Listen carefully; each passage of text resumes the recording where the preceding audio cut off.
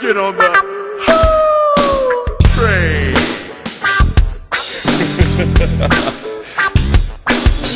Pimpin' ain't easy.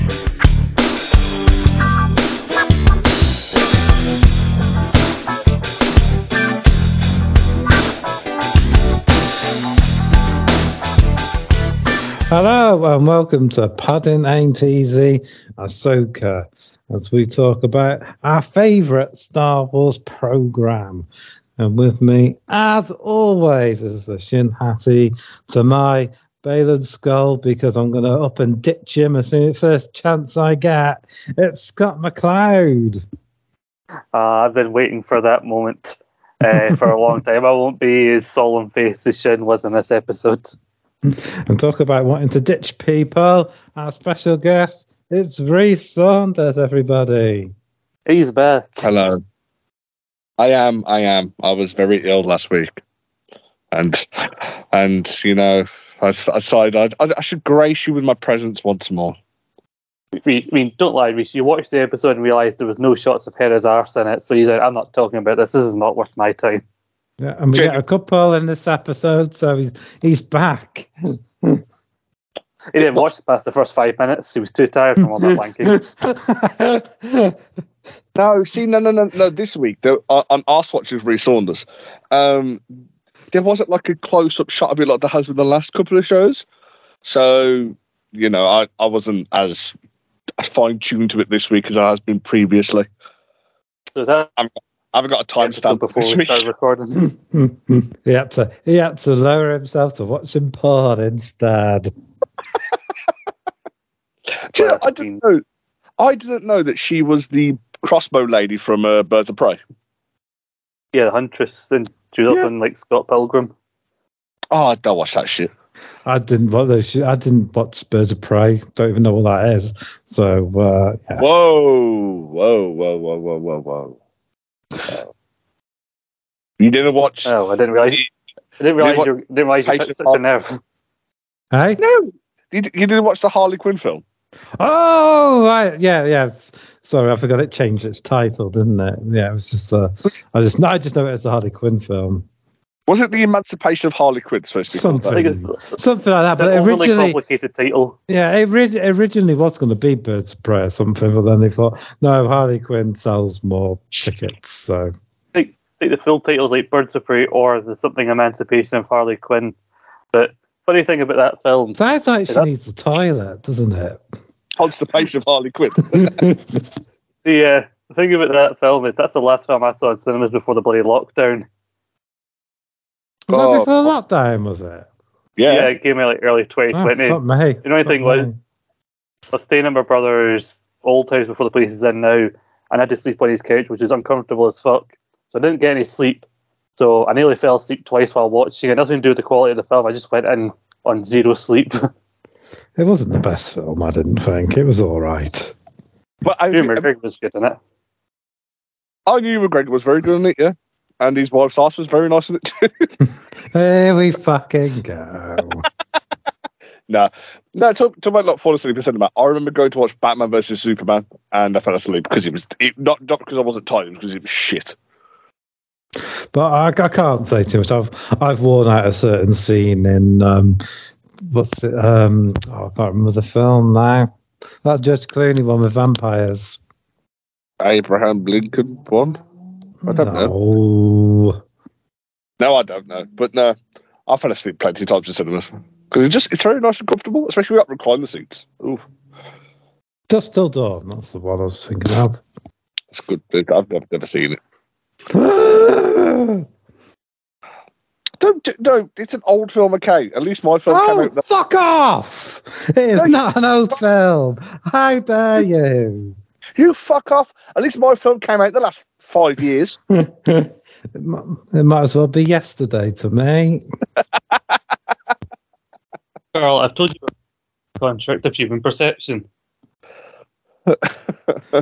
It's weird. I'll be talking to people and they say, that film that came out ages ago. And it's like, and to them, it's, 10 years is ages ago to them, but to me, that's recent. Oh, that's a recent film. It's a recent film to me. mean, Carl the thinks last couple of years have fucked The last couple of years have really fucked everyone's perception of time. No. I was fresh faced at 25 when I went to lockdown, and then I came out haggard and grey at 28. I was already haggard and grey when we went into lockdown, but I was even more haggard and grey afterwards. Haggard and grey with a drinking problem. And with an even sorer rest because there was nothing else to fucking do. Can't come out looking like Fat Boy from Family Guy. I mean, Haggard and Grey, people don't know, was the original title before we chose Pod and Easy. So a really long discussion about that choice.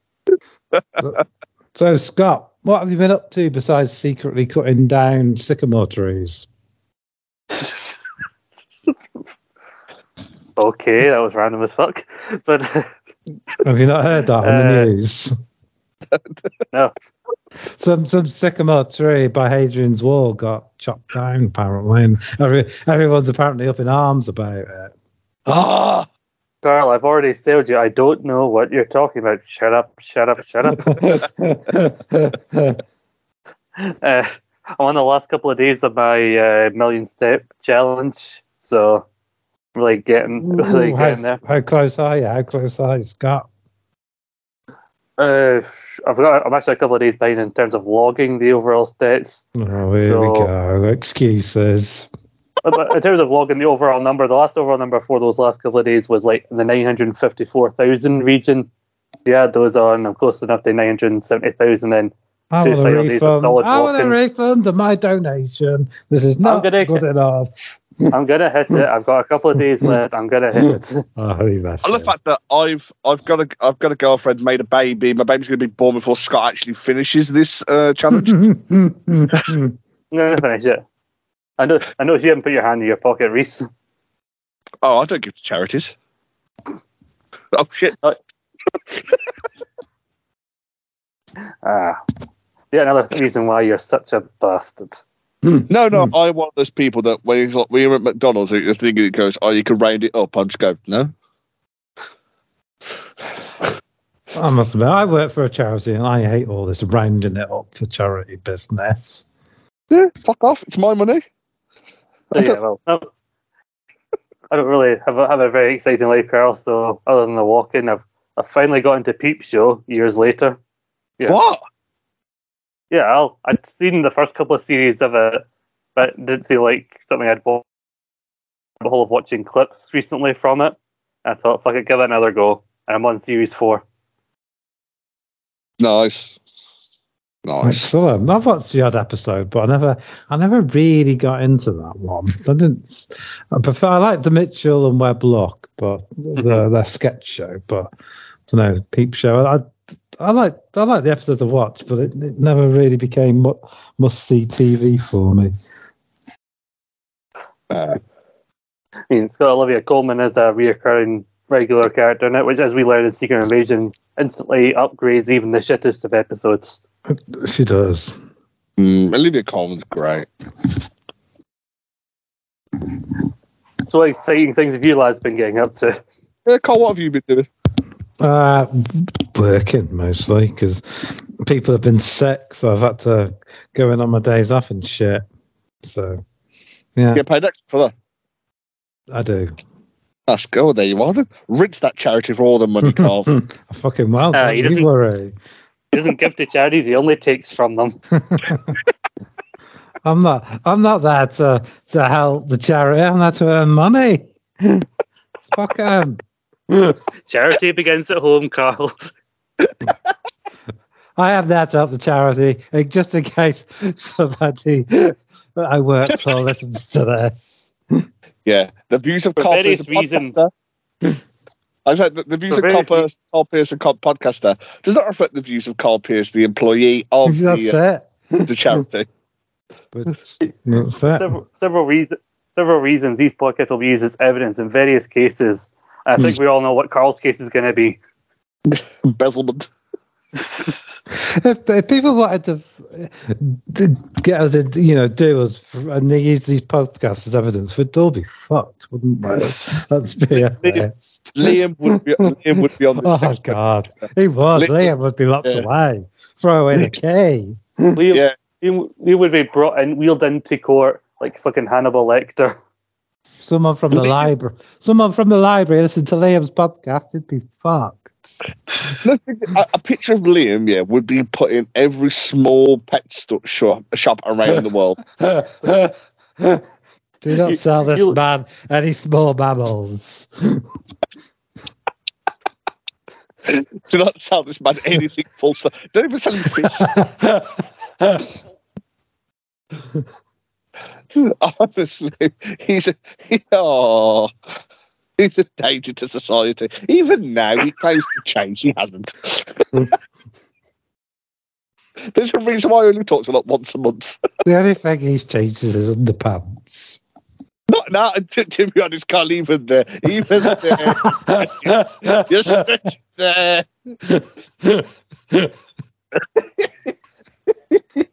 Oh. I just got an image of him just going, one more day. You guys, we say some people are too close as friends, and your knowledge of Liam's underpants is getting very scary. I've had Liam stay at my house, so that was a scary proposition for us all. I can burn the sheets when he's gone. No one changed. He triple padlocked his chastity belt that night. Because I was quite nice. I gave Liam the bed. Yes, so I slept on the floor. But honestly, man, I slept facing Liam. Well, it was right into his eyes. Because I've got I at that point I had the sword from Game of Thrones, Jaime Lannister's sword, and that was under the quilt with me too. Liam strikes me as the kind of person that sleeps with their eyes open. One of those people. Speaks incantations in his sleep. Lie straight, arms folded like fucking Dracula. No. Honestly, though, he was. No, I've already said about when I first met him. He was like a bumbling giraffe. He really was. We're still toe caps and tweed. But there we go, Jerry. For all the people that are still listening, I mean, if you are, well done. Shall we recorded this shit? What we're here for? Yeah. I've been okay, by the way. Thanks for asking. Yeah, are you all right, Rhys? Yeah, good. Let's move on. I mean, you're expected father, Rhys. People stop caring how you are at this point.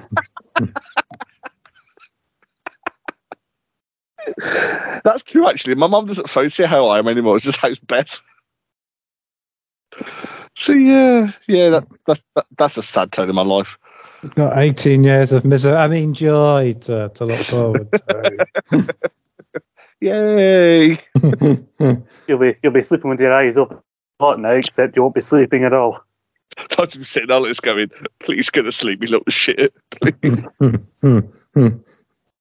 No, I can't wait. Anyway, Ahsoka. You said that with zero conviction, then your tone was not convincing at all. I can't wait. I can't do it. Okay, cracking on. Let's get on with this. The show opens with Hera hauled up at the Senate to answer for disobeying orders and whatnot. You can tell the Chancellor obviously is on her side, but obviously Senator Zeno, he's clearly, well, he seems like he's clearly an Empire sympathizer because he doesn't want to hear any of it. Even the battle on Mandalore's not a worry in his eyes. No. Because I remember, obviously, this is earlier on when Hera was trying to convince him to let him go on this mission, and she asked him a question: "Who did you fight for? Did you actually fight? Did you fight in the war?" He says, "No," and it just basically saying, "No, dude, you're just a pussy. Shut your mouth. You have no say in this. Be quiet." He just sat back and waited to see who won, basically. Yeah.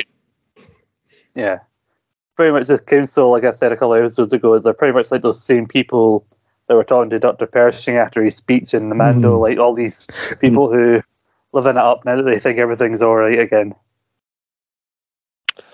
Yeah, you get a sense that everyone thinks that everything's gone back to how it was before, that there's no problems, the Empire's truly fully gone.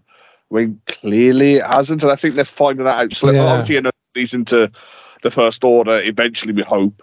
But yeah, it just feels like they're very naive, the Republic. Very, very naive. I mean, you do get these people that aren't necessarily sympathisers to the bad thing that's just gone, but they do sort of want to bury their head in the sand and pretend that everything's all hunky-dory when clearly it isn't. So he might just be one of them, in all fairness. It's like people who, when things started opening up again, who just want to pretend, well, we've went inside for a while, we've all got a jab, COVID doesn't exist anymore. Like, it does still, people are still getting it. Like, not as constantly, but some people are still getting it. Yeah, exactly. It's not gone. And then there are other people as well. I'm moving away from the COVID analogy, but it's a very good one. But no, just there are some people that actually preferred the Empire in Star Wars. People have mentioned it, like it was order, it was peace, because there was peace. Let's be honest, and people do miss it. So you understand on their point of view when they want it back. But I love seeing C-3PO. Let's just that was lovely. Yeah, I mean, those who are at the high end who weren't getting completely oppressed by it, and there's probably people making a lot of money out of the Empire. So yeah, they would all miss it. But as you say, yeah, we get C-3PO who comes to save the day on the behest of Senator Leia Organa, and he says the mission was authorized. Mm-hmm. Obviously, we can't use the real Leia because she's no longer with us, unfortunately. So it was a nice way around it because she doesn't have a bit of C-3PO. No, I'm happy the fact that they haven't done what they do with Peter Cushing when they brought Peter Cushing back from Rogue One, and a digital, basically re-augmentation and all that crap. I'm happy they haven't done that with Carrie Fisher and Leia because I don't think it would be tasteful, so to speak. Yeah. Well, they did do it in Rogue One, though, didn't they? With their, I mean, they used a daughter, I suppose, so that sort of takes the edge. And she was still alive at that point. I think she's still alive when they made Rogue One, wasn't she? So yeah, it was 2016. 2016, yeah, 2016. She died. So she died before it came out, or after? Sorry, after it came out. Yeah, I think she actually. It's weird. Like she in character, she died, and I think it was the second of the sequel trilogy, but filmed something for the last one or whatever. And then, like, before it came out, she died. But I think, like, that one scene in Rogue One, it's like 10 seconds or so long. She has, like, one line. But a more extended scene, like what we've seen with, like, Luke, who's de-aged, and I don't think it would look as good. But I don't know about you guys. Like, we heard about all these cameos we're going to get, potentially, like, from Rebels characters or people like that. I did not think of all the Star Wars people to show up on this show would be bloody C-3PO. No, I wasn't expecting him. It was a nice surprise. No, I wanted Mace Windu. I don't know if you've seen this meme go around. Also, you have that senator again trying to, even though they got the backing of Leia, he's still trying to disprove how we can't go off the testimony of a mere droid. And you see Chopper kind of kicking off about it. There's a meme of Chopper imposed over Michael Jordan in The Last Dance saying, and I took that personally. He's obviously racist towards droids, the senator. He needs to be cancelled immediately. Droids have rights too. Exactly, they do. Just a question, just obviously just to talk about Leia. Why did Leia not become Chancellor? That's always baffled me. Maybe she didn't want to do the boring politics side of things, so she wanted to be more involved in things like it says she was part of Defence Council, so she wanted more of a fighter than a politician. So she's not her mom then. So she's adopted. Oh, yeah, she was. No. She was. Oh shit, she was adopted. That my joke was not landed there. Fuck. Aha. Balls. No, you made a fool of yourself, sir. Fuck off, Scott. I do love Mon Mothma, even though I don't really like her character because she poured the tits off me in Andor. But she's kind of like a mum who knows that her kid's fucked up but doesn't want to be too mean to them. Like, I don't think I don't know what you were doing. Like, she didn't authorize it, did she? Oh, she did. Eventually. Yeah, she does kind of believe him though, because she does like ask her off the record how worried should we be, and Howard says, prepare for the worst, hope for the best. I think that she should have disciplined her by putting her over her knee and. No, Rhys, this is not Triple X, Ahsoka.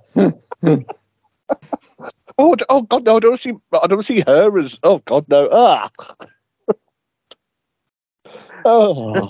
This is getting into weird territory. That's saying fucking something. We're talking about a make-believe thing, Scott. Jesus. Yeah, he's make-believe all as too well. real for me. Oh God, here we go. Right, so now we go back onto the ship. Ahsoka's doing some training, and she has a hologram recording of Anakin, who's apparently made 20 or so of these things to help with her training when he wasn't around, and she still uses them now, which is pretty cool. It's nice to see Hayden Christian again as Anakin. We should have thought all 20. And it's nice to hear some characters get a mention, like Asajj Ventress, for instance, who needs to come into live action at some point. I don't think they'll do it. I think the only way we see Asajj Ventress is if the reports are true that Filoni's going to try and make a live action Clone Wars film. Apparently so, yeah. And we're supposed to get Asajj Ventress in it. It's the young girl that played Ahsoka in obviously episode 5, and the big one's trying to get Hayden Christensen to do it again. I think he would. The only worry is the young girl who played Ahsoka getting too old. So you know you can't mess around when you're making these films of children, because before you know it, they've grown a foot and they look too old for the part, like the Stranger Things people. Yeah, I mean, in fact, I'm sorry, I've got to try and class Millie Bobby Brown as like a 13-year-old at this point. It's not happening. No, I know. This doesn't work, does it? No, she's too big. Stranger Things is dangerously getting into old school Power Rangers territory. Here are all these high school kids. They're all in their mid-20s. At least one of them looks like they're in their 30s. Yeah, no, I think they're all early 20s, but they still look too old to play teenagers, if you get what I mean. I know there are bollocks because of lockdown and stuff, but you know, perhaps they should have forward things a few years just to explain what they all look like. Yeah. Well, the next one's not coming out till next year or 2025, apparently. So look how old they're going to be then. Anyway, Ahsoka. I enjoyed this. Like, I agree with you said about Ventress, because she's one of the only characters from like that period. They never explicitly said that she died or not. We didn't see any death or anything. She just disappeared at one point in Clone Wars, so that'd be cool. I'm glad we didn't record. She does have a lot of history with Ahsoka as well, so it would be cool if she popped up in the movie version they do, or another series or something.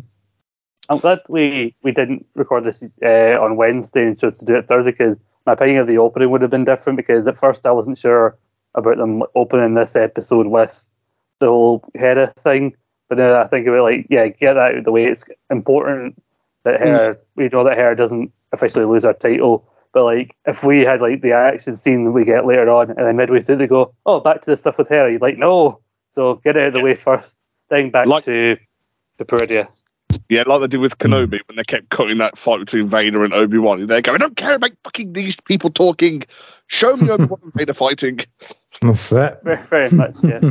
And I was happy to see this extra scene of Anakin, because the dialogue that he says here, some of it was in like an advert, even though it didn't really show him, but you heard him. Yeah. And the whole I believe you can do this, Ahsoka, as it kind of fades out, which is a nice kind of last little bit of Anakin. And I thought that bit was from the World Between Worlds episode. Then when it wasn't in there, I thought, because sometimes you get that where they record dialogue that's only ever used in the trailer and never in the actual film or TV show. That's what I thought it was initially before we got this scene.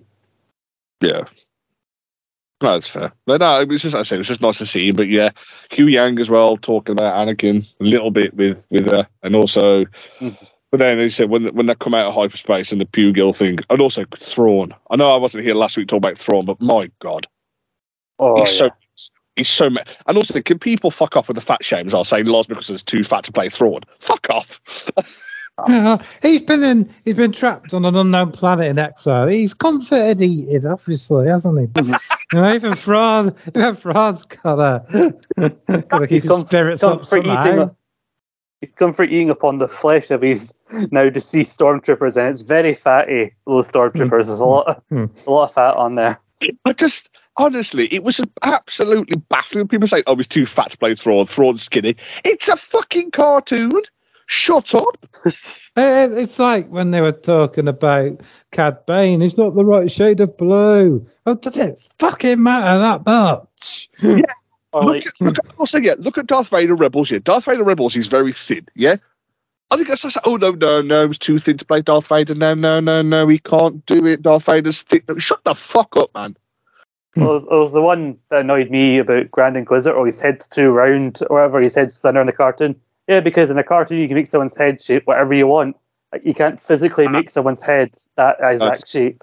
Yes, Scott, though, but I understand that one because in Revenge of the Sith they actually made them look like they're supposed to. So yeah, I get the criticism with that one. Yeah, I did a little bit on that one, to be fair. Yeah, but I'm saying like these are kind of arguments. Yeah, but Scott, if they didn't do it in 2005 and they couldn't do it in 2022, I don't give a fuck. I honestly don't give a fuck. If you have the time to argue about these kind of things and can play these kind of things, I applaud you for having so much free time. But anyway, back on track. Yeah, Rhys says the whales are coming, the Purglu, the star whales, they're coming out of hyperspace because they're slowing down, according to Hu Yang's instruments or whatever. And they've flown straight into a minefield, which Thrawn has obviously laid out for them to try and stop their approach. Mm-hmm. Animal cruelty. Animal cruelty. It is. Shows you what bastard he is. Why isn't there Peter in space? Honestly, I think that should be the part of their next campaign. Look at these poor whales. Look what your space debris is causing to these whales. And there wasn't even a thing at the end of the show to say no Purdu were harmed during the making of this episode. So we don't know if they're all right or not. I know, Fucking Peter came after the boys for that scene of the Deep eating a squid that was fucking CGI. But no, this massacre of the poor girl, they're clearly an endangered species, who's just sitting on their arses. Eating the squid wasn't the worst thing he did before that. No, he fucked. Let's be honest. But they still came after him for it. Yeah, but Scott, what's worse, bestiality or eating an animal? What's worse? I know, I'm not saying that either is worse. I'm saying that Peter came after them for the eating scene. They clearly have no problem with you fucking animals. That's their fucking issue.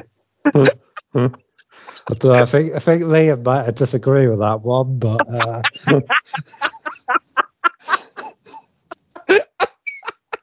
Liam seems like the kind of person who would have the Deep as his favourite boys character. Weirdo. What? No, Carl's just the Deep. Yeah, I love the Deep. He's just genius. Carl's favourite is the Deep. Because he's just so funny and stupid. No, he's not. He's not funny. Because when you said, he's your favourite, I went, right, okay. I'm not that far in, because all I've seen him do is face fuck Starlight and act like a pussy round Homelander. Then I watched more and I went, we got fingered in his gills. It's when he tries to save that dolphin's the bastard, then he crashes and the dolphin just goes flying through the windscreen. I was on the floor, honestly, I was dying of laughter. Stop. Today, as you're hearing this when it's out, the day this gets released is the day the fucking Gen V comes out, which is apparently rated 100% by critics on Rotten Tomatoes. Oh yeah, I can't wait to watch her. Oh yeah. It's gonna be so good. I forgot that was coming out. I love the fact Soulja Boy's in it as well. Oh yeah. He's only in one episode. But- They're not telling us which episode. No, they're not. The scummy But- gets. I bet you it's just because there's that thing that at PSA they recorded as part of it, like with Jensen Ackles in character. I bet there's going to be a scene they're in class and they're watching one of those like Soldier Boy, like old school PSA thing, like that scene in like one of the Spider-Man films where like they're watching that Captain America one. No, I've got my stepdad watching The Boys, and I've not warned him about the little man with the penis. So I'm going to let him find that out. There's no real way to prepare Honestly- anyone for something like that. No, that No, was, no. I remember me and Beth watched it, and we had to rewind it because we couldn't stop laughing. I was Oh, eating during that that. was just- I was eating my lunch during that scene. I just threw it in the bin. I felt sick. All right, but no. So no, so obviously they escape from the Pew Girls. They don't go back to see if they're okay. They go Well, they're blown to bits, so they're clearly not. but Thrawn. No, though, they don't burn to bits. Because Huyang says, "Oh, at least the Pugil are giving us cover," and then Yeah. the next moment they all go into hyperspace and bugger off, and Ahsoka's like, "You had to say something." Like I was being optimistic, and I really love like No. where my question is, where are they going in hyperspace? Like we were told this is the end of their journey. Like, so where the fuck are they going? Well, they've made an exception. No, they decided to help, and they've buggered off back because Ahsoka didn't pay them. So This is where the Purgo learn never to trust people. You're just walking Yes. through minefields. no, exactly. Well, no, fly, but not walk. Okay, I'll Scott. This You is know what I fucking- meant, you pernickety cunt. No. I'll box you. What's to see where that is the sort of one that can get us taken off air and whatnot. Oh, well. But anyway, so look, they go to the mine. Well, they go underneath the minefield into the debris field, and Thrawn is just really clever. He just says, "Right, call off the attackers. We'll draw them out, hopefully by just scanning and stuff like that." And he's just, I don't think he's very calculated, very cunning in his planning, very meticulous. I want to say. Yeah, he's got more patience than the likes of someone like Vader, and he's prepared to sort of wait his enemy out. And he also, at this point, this is where he learns that she's Anakin Skywalker's apprentice, and he's like, oh yeah, so she'll be like a master, sort of dangerous and unpredictable. So did these two not meet in Rebels then? I I don't don't think so. I think think he they knew did of her. actually. Yeah, He knew of her, but I don't think he knew a lot about her. Yeah, Like, so she was obviously still, he didn't know Anakin's apprentice and all that crap. yeah, because like the Jedi were pretty much all but gone by that Yeah, point. 'cause So I he don't was still think- operating as like Fulcrum then. because by the time he came into Rebels, Ahsoka was sort of trapped, was sort of lost in the world between worlds, or whatever it was. It wasn't until sort of towards the end where Ezra Bridges sort of pulled her out or back into our universe. So I don't think she really had a lot to do with Thrawn. Okay. Okay, yeah, no, because I just obviously want to know if they met or anything. Because obviously, I've said this many times. I've not watched Rebels. I'm going to watch Rebels after Ahsoka, so I can watch it all in one. Hmm. But then again, I think he knew. There's been proof that Thrawn knew that Anakin was Vader, which a lot of people didn't know. But I think a lot of people, even those who did know that Anakin had an apprentice, also all assumed that she was dead. So I think that's partly the reason why Thrawn maybe didn't know that Anakin had an apprentice, or that Ahsoka was his apprentice. But I do love, like you said, girl, like every time it cuts back to him, he's like, "Ah, no," even though when it looks like he's like they're like, "No, see, this is why we are." Like we're going to make her think that she's choosing her own path, but really we're leading her right in the direction we want her to.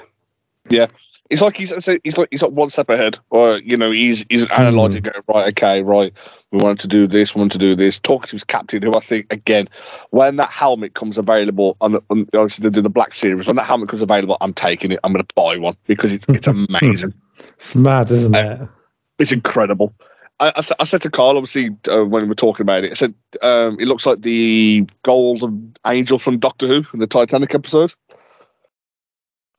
Just like fused onto a stormtrooper mask, and it's incredible. But obviously, they find him in the debris field, start shooting down with that massive ring, and they manage to escape. But then obviously we've got a lot of a bit more with Balon and Shin as well in this episode. Mm.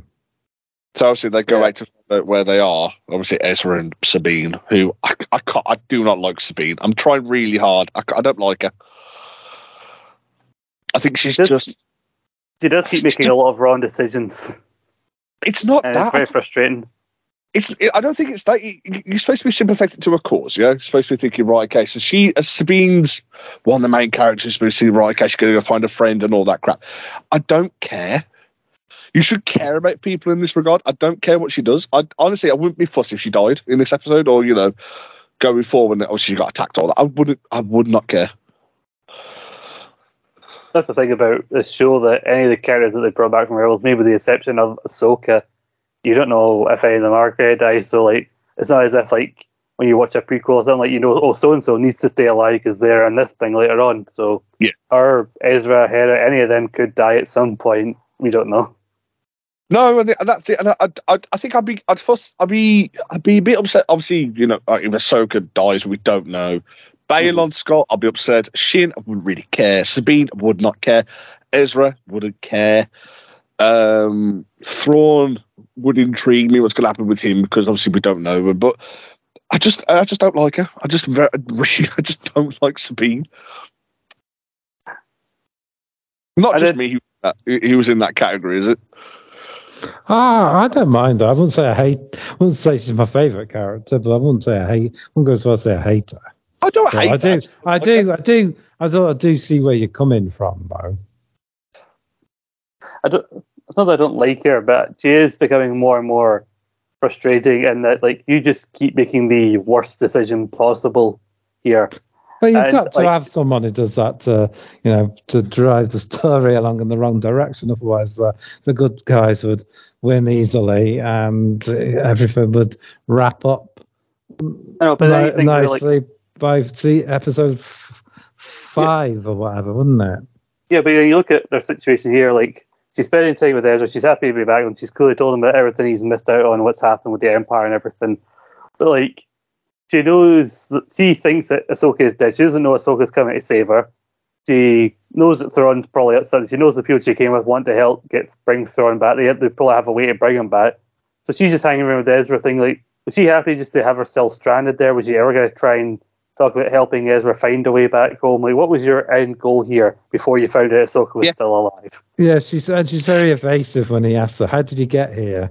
How are we getting back? Let's talk about something else." Mm-hmm. Exactly, that's it. It feels like she was. There's no plan with her. It's just very much like, as you said, "Oh, we're going to find Ezra. What are we going to do?" It's like she's banking on Ahsoka, and it's not fair on Ahsoka in that regard. But then, she's not banking on Ahsoka because she thinks she's dead. She admits she thought she was dead when she came to the raid. Because of her. She thought she was dead because of her planning, which is stupid. But no, so by the way, you know how Balon and Shin have their moment where he lets Shin go, yeah? Mm-hmm. He's talking about there's like his end goal, and there's something there that's calling to him and all that. What do you think it is? I don't know. I really don't know. I've been trying to think myself what it could be, but I've honestly got no idea at all. But it's obviously something that he believes in enough to, let his apprentice go her own way. Even insists that she calls it in that they've found Ezra, so she can take the credit for it. But I don't think they're gonna take her in. So I don't know what's gonna happen to her when Balon disappears or whatever happens to him. I have a theory of what he's found. So obviously the Zephos were the first race with force abilities or something like that. And there was one that turned, and he went to this. I think he went to this planet with the Night Sisters, and he ruled Dathomir with them, and I ruled the Night Sisters. I think he's there. But that means he's very old, or it's going to be like like how the Darth Bane vision in Jonas' Darth Bane. Yeah, I think it's going to be something like that. I think there's something dark out there, and it's drawing him. And he wants. Maybe he has a Yeah. tune there with some sort of mythical device or something that can give you a power or some such. A holocron. Yeah. Possibly. Like, the other theory I've seen online is that he's sensing that Bendu, the character voiced by Tom Baker from Rebels, as kind of all powerful like force like creature that used to talk to like Kanan Jarrus like through season 3, and that some knowledge that you can get from him will help him somehow through the force use something to whatever he says, like break the cycle or why whatever. would he be there though? Because he was somewhere completely different when Kanan Jarrus was talking to him. I don't know. I'm just saying that's the other main theory that's out there. Well, no, These people have some weird theories that just don't make sense. Like Marek being Star Killer. I mean, where do people get these things from? Imagine, but no, there's one theory as well, which I think could be true. Abeloth, who obviously Luke Skywalker fights, and it would be, I mean, if she's there and we see a live action of her, fuck me, be brilliant. Who's Abeloth? Wow. No, she's like this mythical being or this god, effectively, and she fights Luke. Obviously, this is after Return of the Jedi and all that. Right, okay. And she's this, she nearly kills him. And I think Luke taps into the dark side to kill her. Or something like that. I'm not ready for a while. I'll send you, I'll send you a picture of her now. And you'll see how, what she's like. If it is her, then I think it would be amazing. And also, she's classed as. There's another one as well that she could be which is a bringer of chaos and also related to the family, the Force family. Okay, yeah. So she could relate to those as well. So here is a picture, and I'm just going to send it to the group chat now. Because I've heard people talking about how it's maybe been similar to, like you said, that Force family, like when Obi-Wan and Ahsoka and all that found that the daughter, the son, the father, who represented like parts of the Force. Yeah. So she's a main. So basically, she's like the main antagonist in the Star Wars Expanded Universe of Fates of the Jedi. She's part of the Ones, a family of powerful Force wielders, and they are. So she's actually part of that family. Right. So she's mortal, unlike the family, and she drank from the font of power and all this knowledge, and she nearly kills Luke. Like honestly, nearly. Yeah, she's amazing. But yeah, so it could be her, which is another theory, which is actually quite good. But it's getting me intrigued with Baylor. But at the same time, I know that we can't get attached to him because I don't think we're going to see him if there is a season 2. Yeah, it's going to be interesting to see what on earth they do if he stays alive during this episode. What other series even? Because he's obviously Rhys Stevenson sadly passed away, and that's something happens and he becomes one with the Force with this thing that he's seeking. God fucking knows. But a lot of theories I'm seeing out there is a lot of people think Shin will be taken under Ahsoka's wing by the end of the series. Wow, I wouldn't mind that. Yeah, and I can see that because I don't see where else she's got to go. To be honest. Because I don't think Shin and Balon are villains, so to speak. They're not dark side. No. They're dark Jedi. That's all they are. So I wouldn't class. I see Balon's got. I like the fact that when he fights Ahsoka, when Balon and Ahsoka fight, there's a lot of respect between them. There's not like he's going all out to kill like most Darksiders would do, and it's all like I am powerful, all that crap. There is that Jedi-esqueness in him. If you get what I'm saying. Yeah, he doesn't really want to kill her. You get the impression he doesn't really want to kill her. No, but also don't think she can't beat him either. Like she genuinely can't beat him. Well, she held her own. She held her own more so in this episode than last one, which again shows a development after the thing with Anakin and the world between worlds. That this time she did use both her lightsabers and like she was a lot more formidable for him.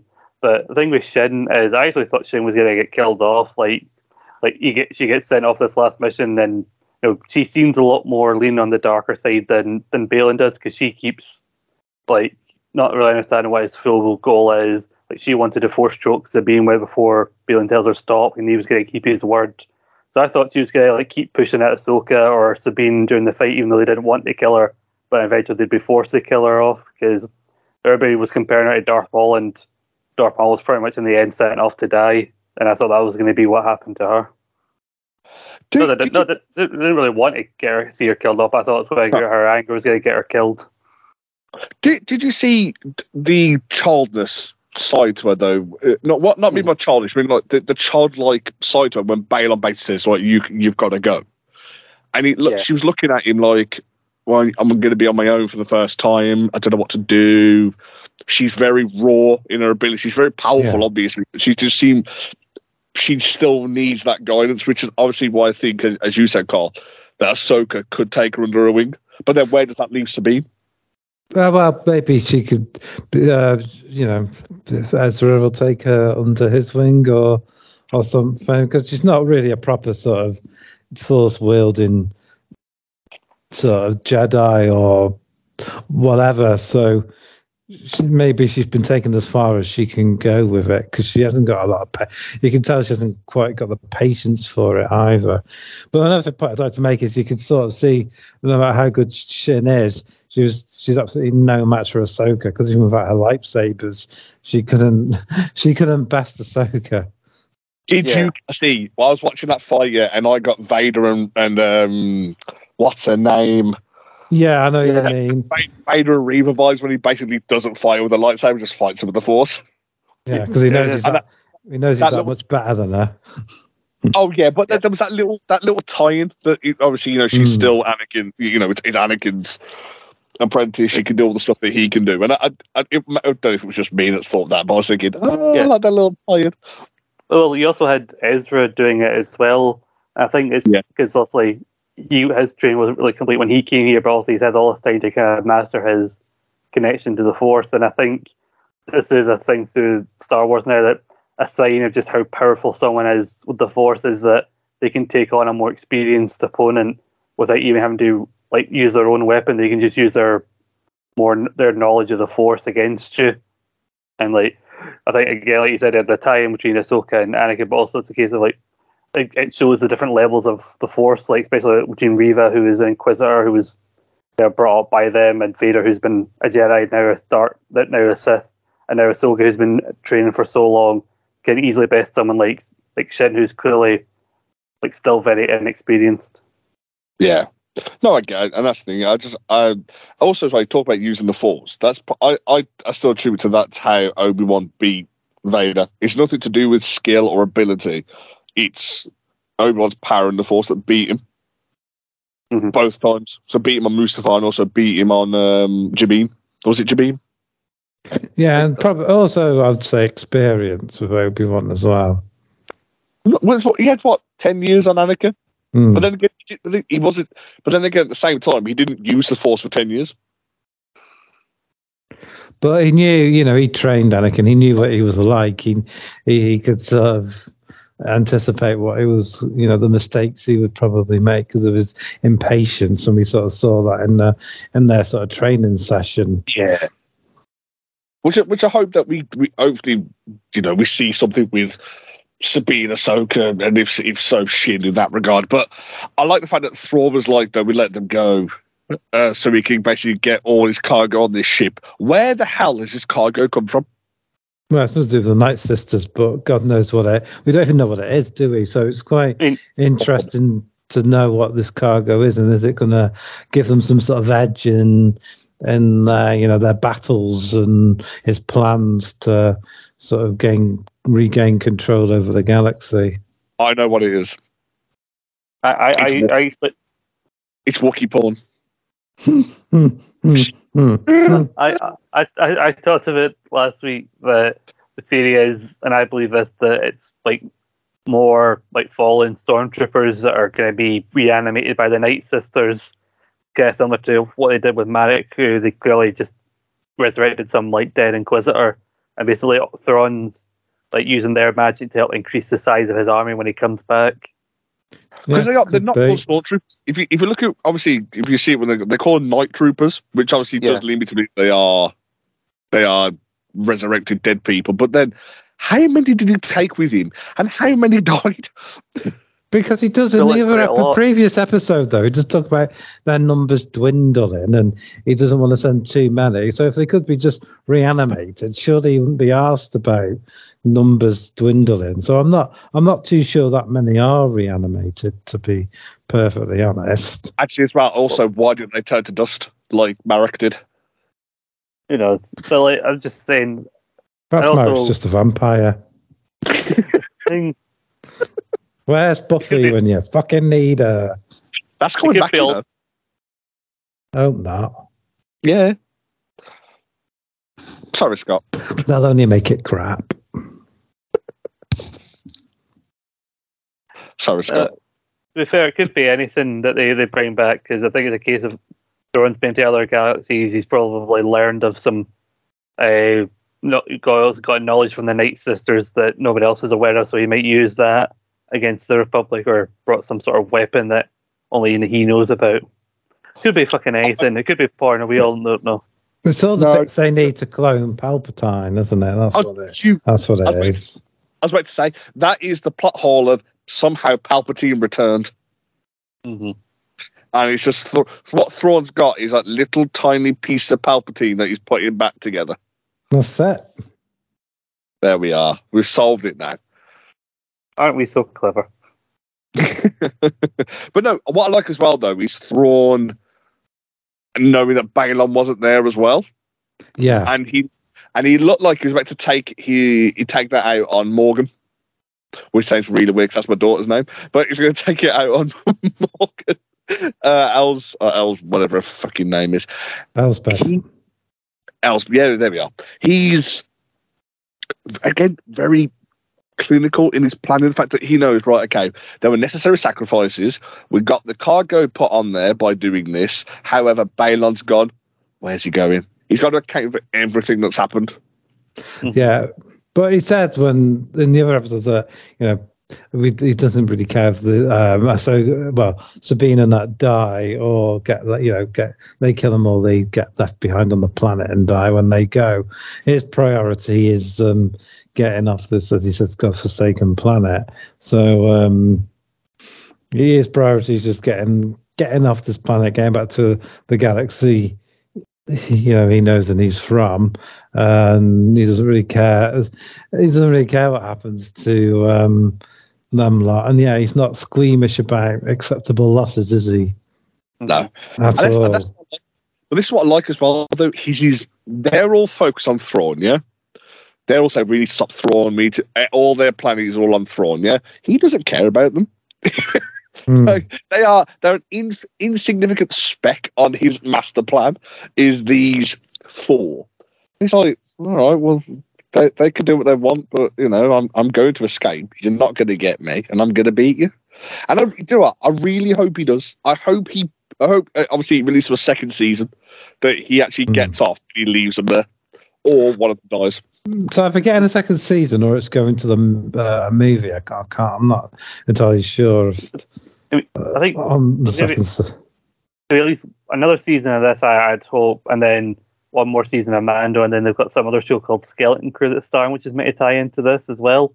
And then that all leads into this movie. Because it said, like, don't hold your breath, like the movie is still a couple of years away, so it's not going to be immediate. But while I like this episode, like I like the chasing scene of like Sabine and that, and how that tied into what Ahsoka was doing when she was trying to escape fighters, and how there's a lot of action in the last bit of this episode. But I've noticed, like, from like the third or so episode onwards, there's like something really big happening. Something that's good, but it's still being used to build stuff that will lead to an even better. So the following week, and what's this was building into the finale.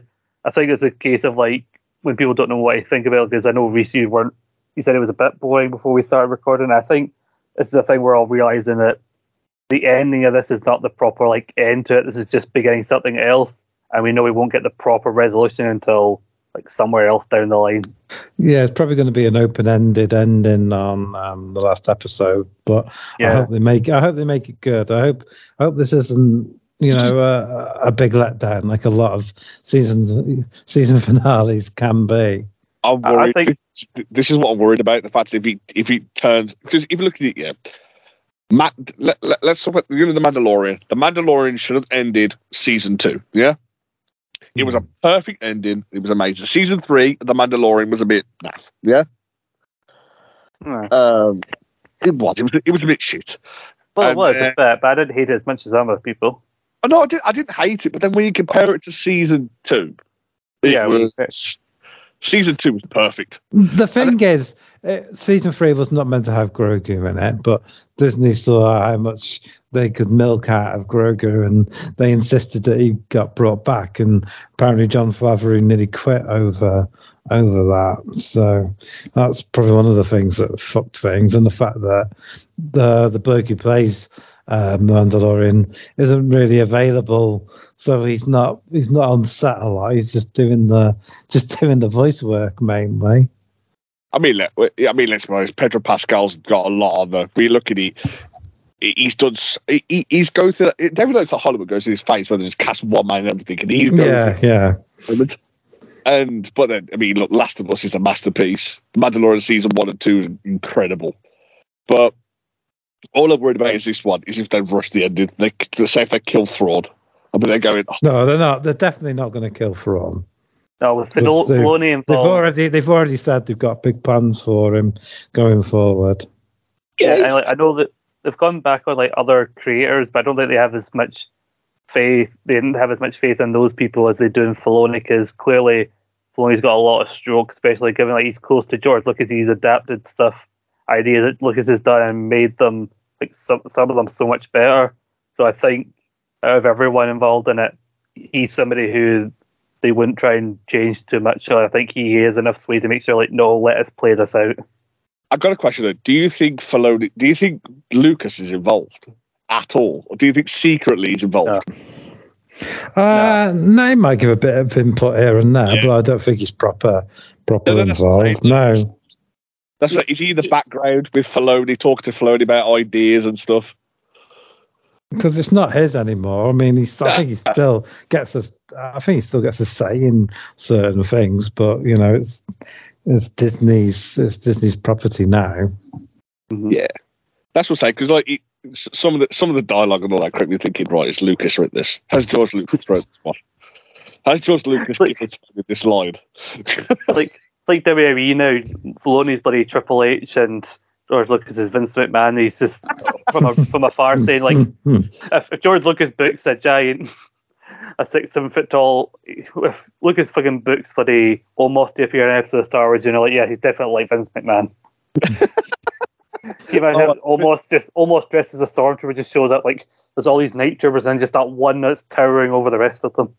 Let's be honest. If Omos is revealed to be a night trooper, he's going to be fucking incredible. Let's be honest. Yeah. But no, I said I really hope that the ending of this one, he does leave it on a cliffhanger to go into season 2.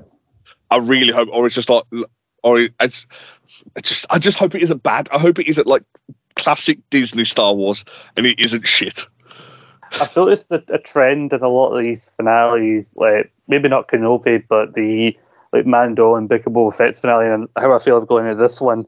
I think they've started doing it with the Marvel shows as well. Is that it feels like there's still so much to be answered going into the final episode, and he's leaving me that feeling like he's really got a lot to accomplish in this last episode. Always leaves me worrying about the runtime, because if I get to a finale and the runtime is not as long as I think it is, I'm thinking like it leaves me worried like, oh shit, a lot of stuff's going to get rushed in this, and like you said, I hope that doesn't happen. Give it an hour, give them as long as they want for this finale, because a lot needs to happen. Yeah, I don't think everything is going to get answered, as we say. A lot of it's going to go over into the second series or into the film. So it's there's going to be quite. I think it is going to be quite open ending, but there are good ways and bad ways to do that all the same. Yeah. Can I talk about one of my favourite moments of this episode? Make me get a little more positive. Is that the bit where they're reunited? Like, there's a scene where Hugh Yang has to let Ahsoka out of the ship, and he goes, "Not like last time." And didn't I feel sorry? No. And then she reunites with Sabine, and he's like, "Oh, you're all back together. That's good. I hope I'm alive to see the outcome." Yeah, I love Tennant. I just love Tennant as Hugh Yang. It was a brilliant piece of casting to begin with in Rebels, and also he's carried it on over to live action. Because Filoni was talking about he wanted a voice for Hugh Yang, and his mind was setting me like David Tennant, and he found that Tennant loved Star Wars, and Tennant just said, "All right, I'll do it." I did say, Carl, last week, it's amazing they've got a Star Wars show that involves traveling through time and space and like traveling to other universes. And a big part of that is a character voiced by somebody who played fucking Doctor Who. And I said to Carl, you might think bloody David Tennant got the script for us, read about it, and like, I'm sure I've done something like this before. Yeah. And you got that, was it Benabau? What was his name again? Benadu? Bendu, who's voiced by another Doctor Who actor, Tom Baker. So, the Doctor Who Star Wars crossover is on the horizon. I'm sure of it. I reckon that's how they get off Ahsoka and all that, because they're going to get stranded there, and the TARDIS will appear, and that's the show ended. All we need is Hugh Yang to pull out a brown coat, Converse, and a sonic screwdriver. It's done. I would wet my pants if that happened. I just said the phrase, a few Yang pulls out, and I'm like, oh God, where's he going with this? For Christ's sake. I started to panic. Hey, if Hugh Yang, I imagine Hugh Yang's got a massive pair of balls. Yeah, where exactly did you pull that screwdriver from? Where do you want to put that sonic probe, Hugh Yang? He's got a big pair of ball bearings he has down there. Just thick and metally. But yeah, that's basically the episode in a nutshell. And what sort of scores would you give it, Scott? Oh Jesus, there was nothing even resembling structure in that review. There was there. No. Who cares about structure? Somebody, not us. I'd maybe say I'd give this episode a 7, maybe a 7 out of 10. Yeah, I think I'd give it a 7. I think it was quite a good episode, actually. I really enjoyed it. Yeah, I didn't mind it. Yeah, especially like the last 10 or so minutes of it, especially like when everything was kicking off, they were being surrounded by Shannon and those like bandits that they'd ran into, and everything was kicking off. But yeah, it was okay in terms of it was, like I said, another building one, and I'm trepidation going into this finale, like Rhys said. Yeah, I agree with the 7. It was a 6 to begin with. Obviously, talking about it with you, and just remembering little things that it's pushed to a 7. And also, what makes it 7 is the questions that are going into what could be happening. So it's like the intrigue is there. But yeah, I give it a 7. For me, the most intriguing thing is Baden's skull and what he's seeking. I'm really, I hope that's not a letdown. Yeah, which says a lot. The fact that the show's called Ahsoka, and we care more about Baylor's skull than the main character of the show, it shows how well that Baylor's been wrote. That happens with so many shows, though. Really, if you think about it, a lot of the time the main characters become the least interesting aspect of the program. It's very bizarre. Kenobi was Vader. Kenobi was Vader. Ahsoka. Mando's Grogu. Yeah, that's what I'm saying. So Kenobi's about Vader, Mando's Grogu, Book of Boba Fett's Mando, Andor was boring, and this one, fuck. Honestly, I'd rather let Scott read me an audiobook than watch Andor. But there's this big thing on X, and stop calling it X. It's still Twitter. And people keep, hyping up this Andor. This is what Star Wars should be, and Ahsoka's nearly as good as Andor. And I'm thinking, what are these people who like Andor? I don't understand it. Virgins, Carl. They're virgins. The thing with Ahsoka is, I think it's good that she's the main character, but I think it's also the fact that she's helping open up this other storylines in it, like interesting. Opening up stories that introduces to other characters being brought back and new ones being brought in, that there's so many things going on that sometimes you do forget about her, unfortunately. But especially given the fact that it feels like a big key part of her story was done in like the 5th episode, and like, oh good, she's gotten through that bit of regret that she had around Anakin and everything, she's fought through it, now she's still alive. What do you do now? You've got 3 more episodes left. Yeah. I told you guys I only cared about one episode of this show. I've watched the one episode that I cared about, and I'm just seeing this through. How What you gracious of you. like? No, I hope the ending's good. I really do. So we got any plugs, Rhys? No, I don't do anything anymore. I just did this one. I mean, to be honest, we haven't spoken about doing this rank bank for 47,000 years, it seems. But there will be one about the boys coming soon. Yeah, we'll probably do that after we've finished wrapped Ahsoka up when we've all got a bit more time on our hands. Well, I got time. I got maybe 2 months. I mean, it's annoying. The only thing with us, like, is most podcasts can, bulk record shows back to back, no problem. But we just argue and talk too much shit that our one podcast goes most podcasts like doing 2 shows back to back. So if we try to bulk record episodes, just doing 2 all fucking night. Yeah, we take 12 hours to record 2 episodes. Yeah, because someone will need to go have a poo and shit like that, and not naming names. Scott, do you want to do your plugs? You've probably got 50,000. Not really doing much. Just Scott and Paul's Realm podcast. We've got stuff going on over there. Check us out on the Broken Pines feed and our own feeds wherever you get your podcast at SP Rambling on Twitter, not X. I do stuff over Eat Sleep Suplex Retreat at Suplex Retreat on Twitter. And the fundraising, even though there's only a couple of days left of the challenge, the fundraising is still open through October. So if you haven't had a chance to actually donate to this challenge I'm doing for Diabetes UK, feel free, if you know anybody who's affected, or if you think anybody else would want to donate because they know or are affected by diabetes, then let them know about it. Hopefully you donate. It's for a good cause. Last 2 days are going to be very hectic walking wise. I've just calculated there just over 20,000 steps left across those 2 days to do, and then on the 1st of October I am doing fuck all. Don't blame you. Nah, fair. I mean, I thought it was going to be like I've got like sore feet, I've got blisters now. That's going to be what takes it out of me. Like, no, I'm just overall exhausted, just physically. Like, I feel tired all the bloody time. The fact that I'm working full time as well and trying to fit the walking in around it, and then the cruel bastards said, "Oh, Scott, now you're working from home some of the time and then the office some of the time. Never want you in the office all the time." I'm hearing Carl. I'm just hearing a man moaning here. I have the right to moan. I'm doing good things for charity. I have the right to moan. I was a woman for charity, so shush. That was a great day. That was. I could walk in 6-inch. I could walk in 6-inch heels. Well, you felt free, didn't you, Rhys? I did.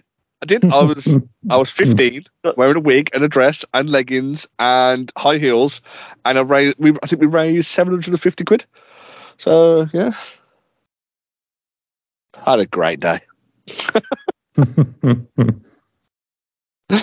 Oh, what a way to end! Bye.